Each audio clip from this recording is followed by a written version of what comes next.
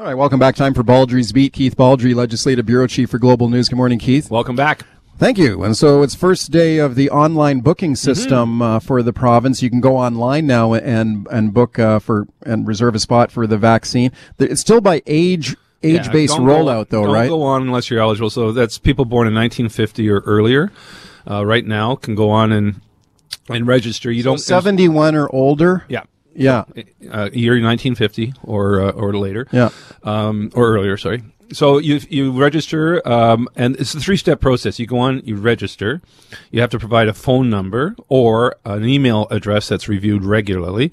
Then, and a phone number that can take a text or a message, and then you'll be texted, or you'll be messaged that here's your vaccination date, and you're told what to do. Okay, has the site crashed? No. Not yet. Great news. I mean, we were talking about this crashing every time it comes up because even officials internally were fingers crossed thinking it was going to crash because we've seen other websites in similar situations crash. But right now, no, it's working very smoothly. And the government encouraging people to only go on there and register if you're in the age cohort right now. So it's 71 or older right now. Don't go on there if you're 48. But if you do go on there and you're 48, you can still register, though. My understanding is you can still register, but you're not going to get any message back for quite a while. So it's not like you're going to move up in line if you register early. You can't move up in line because you register early. You're stuck to your age cohort. Right. And that's in 5-year increments with moving year by year by year. So, no, it does you no advantage. And why they don't want people phoning or going on right now, we don't want a bunch of people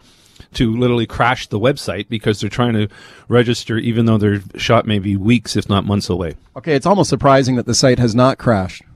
It almost is, but again, it just shows you where we're at when there was so much expectations that it would crash. But it's great that it hasn't. Okay, there's also a phone number that's also available.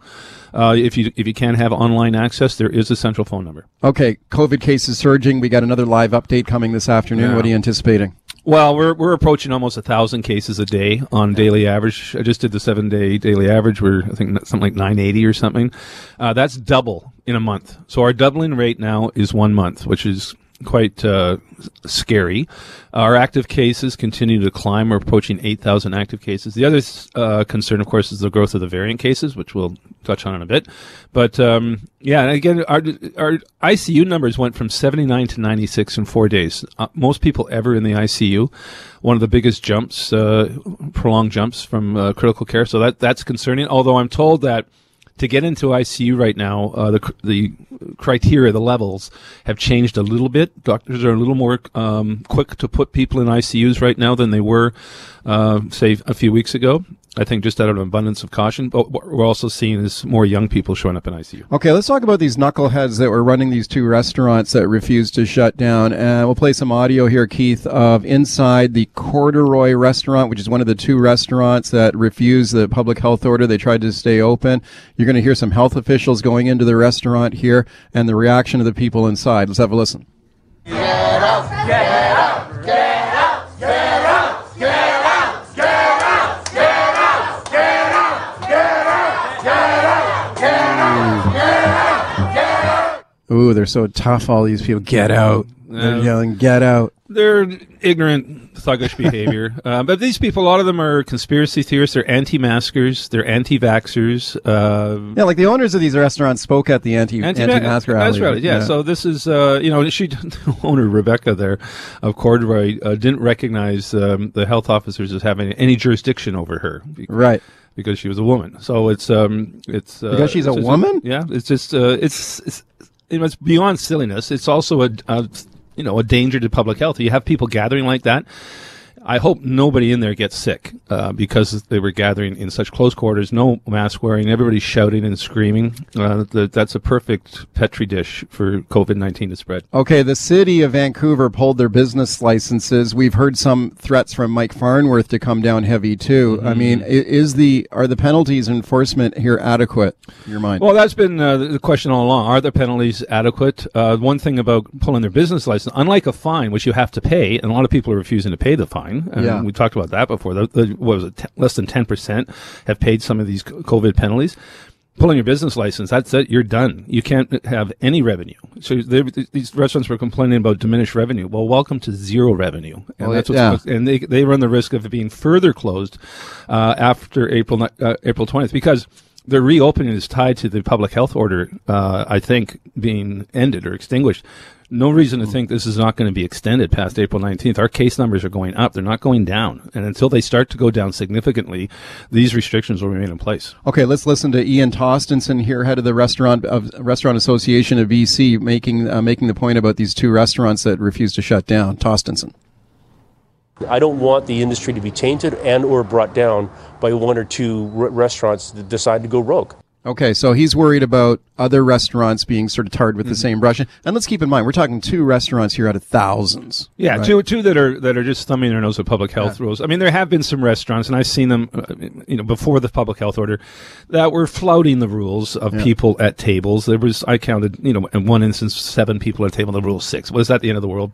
No, but that is breaking the rule. I feel for Ian Tostenson because he's worked really hard with public health officials to keep his industry from the very start. Right, from the very start, to figure a way how to have restrictions and still be able to operate when they were closed completely, how to reopen, to do it safely. So Tostenson and his group have been probably one of the top sector associations in terms of getting their sector up and running, or at least surviving. There's still going to be a high closure rate amongst restaurants in this pandemic. We're already seeing it, and some are barely hanging on. But it does, again, he makes a very good point. These two rogue restaurants do their entire industry a disservice. It's ultimate selfishness. Right, and he's done his absolutely very best from the start of this thing to comply with the rules, and it must be frustrating to be told with 24 hours notice that you're shut down again.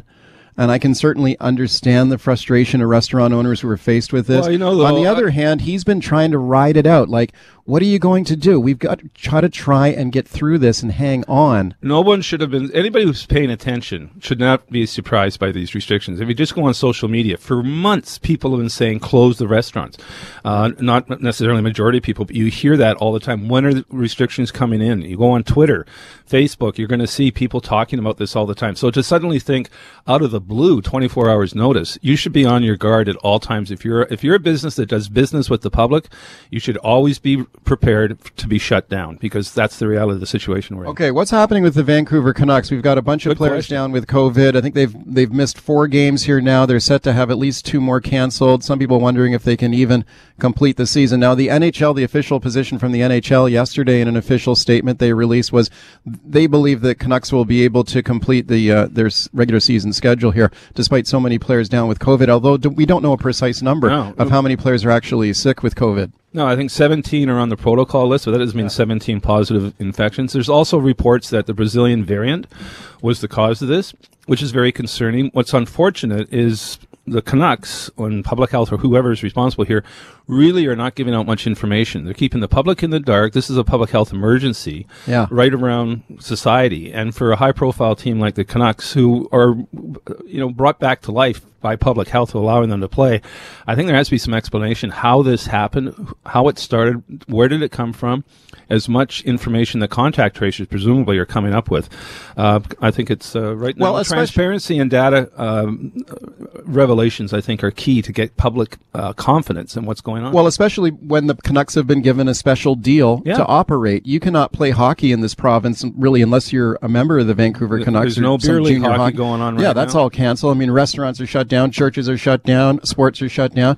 That these guys are allowed to operate, and we were told they will be able to do it safely because they're in this bubble. Now we find out a ton of them are sick. And so how did it happen? We should be able to have that information at our disposal to make it clear, again, to clear up some confusion, rumors, all those sorts of things. We need some clarity and transparency. Okay, Aaron O'Toole, the federal conservative leader, this morning calling for a public inquiry into the government's management of the pandemic. And here's O'Toole speaking this morning. A public inquiry will ensure that all lessons learned from the crisis are publicly aired and improvements can be immediately adopted. Canada must be better prepared for future threats. We cannot afford to once again fail to keep Canadians safe. Okay, so that's if he wins the next election, he would call a public inquiry. It doesn't really help him out too much right now. One of the lamest things every opposition party across Canada all the time, depending on what the issue is, calls for a public inquiry. Yeah. It's the safest thing to do. It has absolutely no ramifications. It's very little followed up on. Now, the NDP government here, they did follow up with the money laundering public inquiry, which you really don't hear much about anymore. Yeah. Public inquiries, I think, have limited use, and O'Toole is just a typical. It's an arrow out of the quiver that all opposition parties have. It doesn't go anywhere. It's Baldrey's Beat. Your calls to Keith Baldrey, 604-280-9898, star 9898 on your cell. Pat in Vancouver. Hey, Pat. Hey, guys. Just quickly, first, Keith, I'm curious to know how you choose the books that are on the shelf behind you in the global hits. But my comment is that last week when the Canucks were off for several days, while the rest of the teams caught up to them in terms of games played, I saw several of them out playing golf. Is playing golf considered being in a bubble for the Canucks? First of all, on the books, I get books sent to me by publishers, BC publishers and BC authors. They want their book. I'm trying to promote BC authors. Has to be a BC book, right? Doesn't have to be, but like to, and some of our friends, Jack Knox of the Times Colonist, I put his books up. Tom Hawthorne, sure. George Abbott's book, former cabinet minister, I put his book up the other day because he's a former intern. And I had a couple. Gordon Campbell won't like that. Yeah, and but there's a lot of children's books come in for some reason. I had no idea why so many children's books authors. In terms of golf, you can go golfing right now. It's an outdoor sport. It's bubble's not the right word to use for that. You can socialize with people up to 10 outdoors, and a foursome is a. But the Canucks are in their own bubble, right? So they're allowed to hang out together away from the rink? Are they? Yep. They can go golfing. Again, they're not supposed to do no socialization outside of their little core group. They're operating by slightly different rules than a lot of us are because they're also being tested constantly. That's the other thing that's a little different from them. Difference between them and us. Okay, let's go to Ed in Vancouver or Claude in Vancouver. Hi, Claude. Hi. Yeah. No, I just went on about an hour ago and registered to get my vaccine shot. Good. Cool. Took about 15 minutes. It's pretty straightforward. And how old are you? 65. Okay, so you probably wait a few. Yeah. Well, what happens? They give you a registration number, and then you give them your email or your text, and then they say when your turn comes up, we'll email you to win the book. Right. And you keep the registration number, and then when you go to book it, you just give them the registration number, I guess, and it's fairly straightforward. Oh, that's great. Okay. Good to hear. Thank you for the call, Ed in South Surrey. Hey, Ed. Hi, Keith.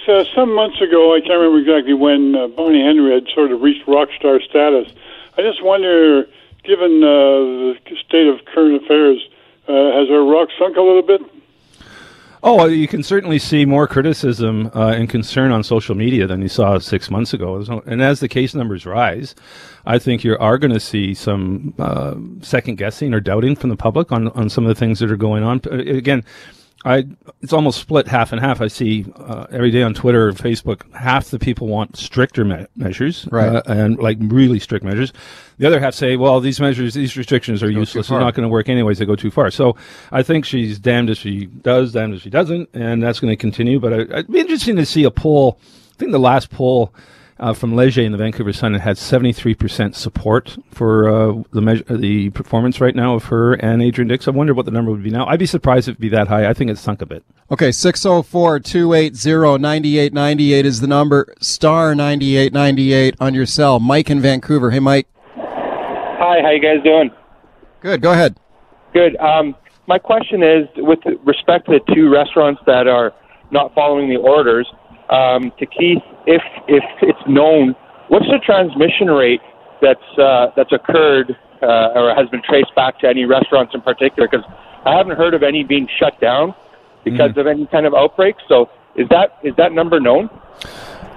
Well, this is one of the frustrations with Center for Disease Control. The data flow is not really voluminous. So we've been asking about transmission for some time. We've been told there's relatively little transmission. On the other hand, I invite you to go to Fraser Health and check out that graphic on that now notorious trivia night at a pub in Port Moody, where the transmission was unbelievable, where one person went in, infected 25 people or so. They then went out to their communities and infected almost 300 people. So there's a situation right there. Although the head of the Bar and Pub Association told me on the show last week that particular pub with the notorious trivia night and all the cases was not charged. No.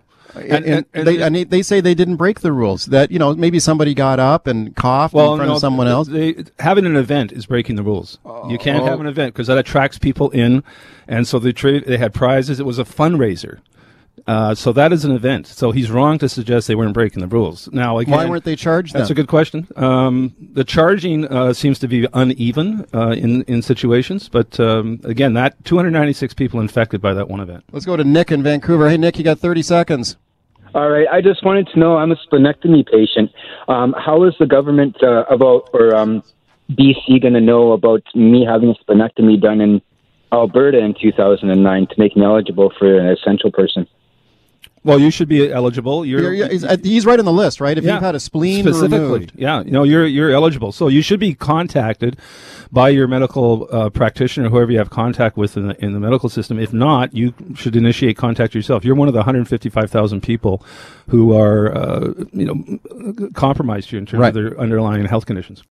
Canada may be known for its landscapes and friendly people, but beneath the surface lies a darker side of crime, history, and the paranormal. Since 2017, the award-winning Dark Poutine podcast has explored the shadowy corners of the Great White North and beyond, delivering chilling tales from a uniquely Canadian perspective. Hosted by Mike Brown and Matthew Stockton with over 300 episodes and fresh releases every Monday, Dark Poutine is your weekly ticket to the creepier side of Canada. Listen to Dark Poutine on Apple, Spotify, Amazon Music, or wherever you get your podcasts.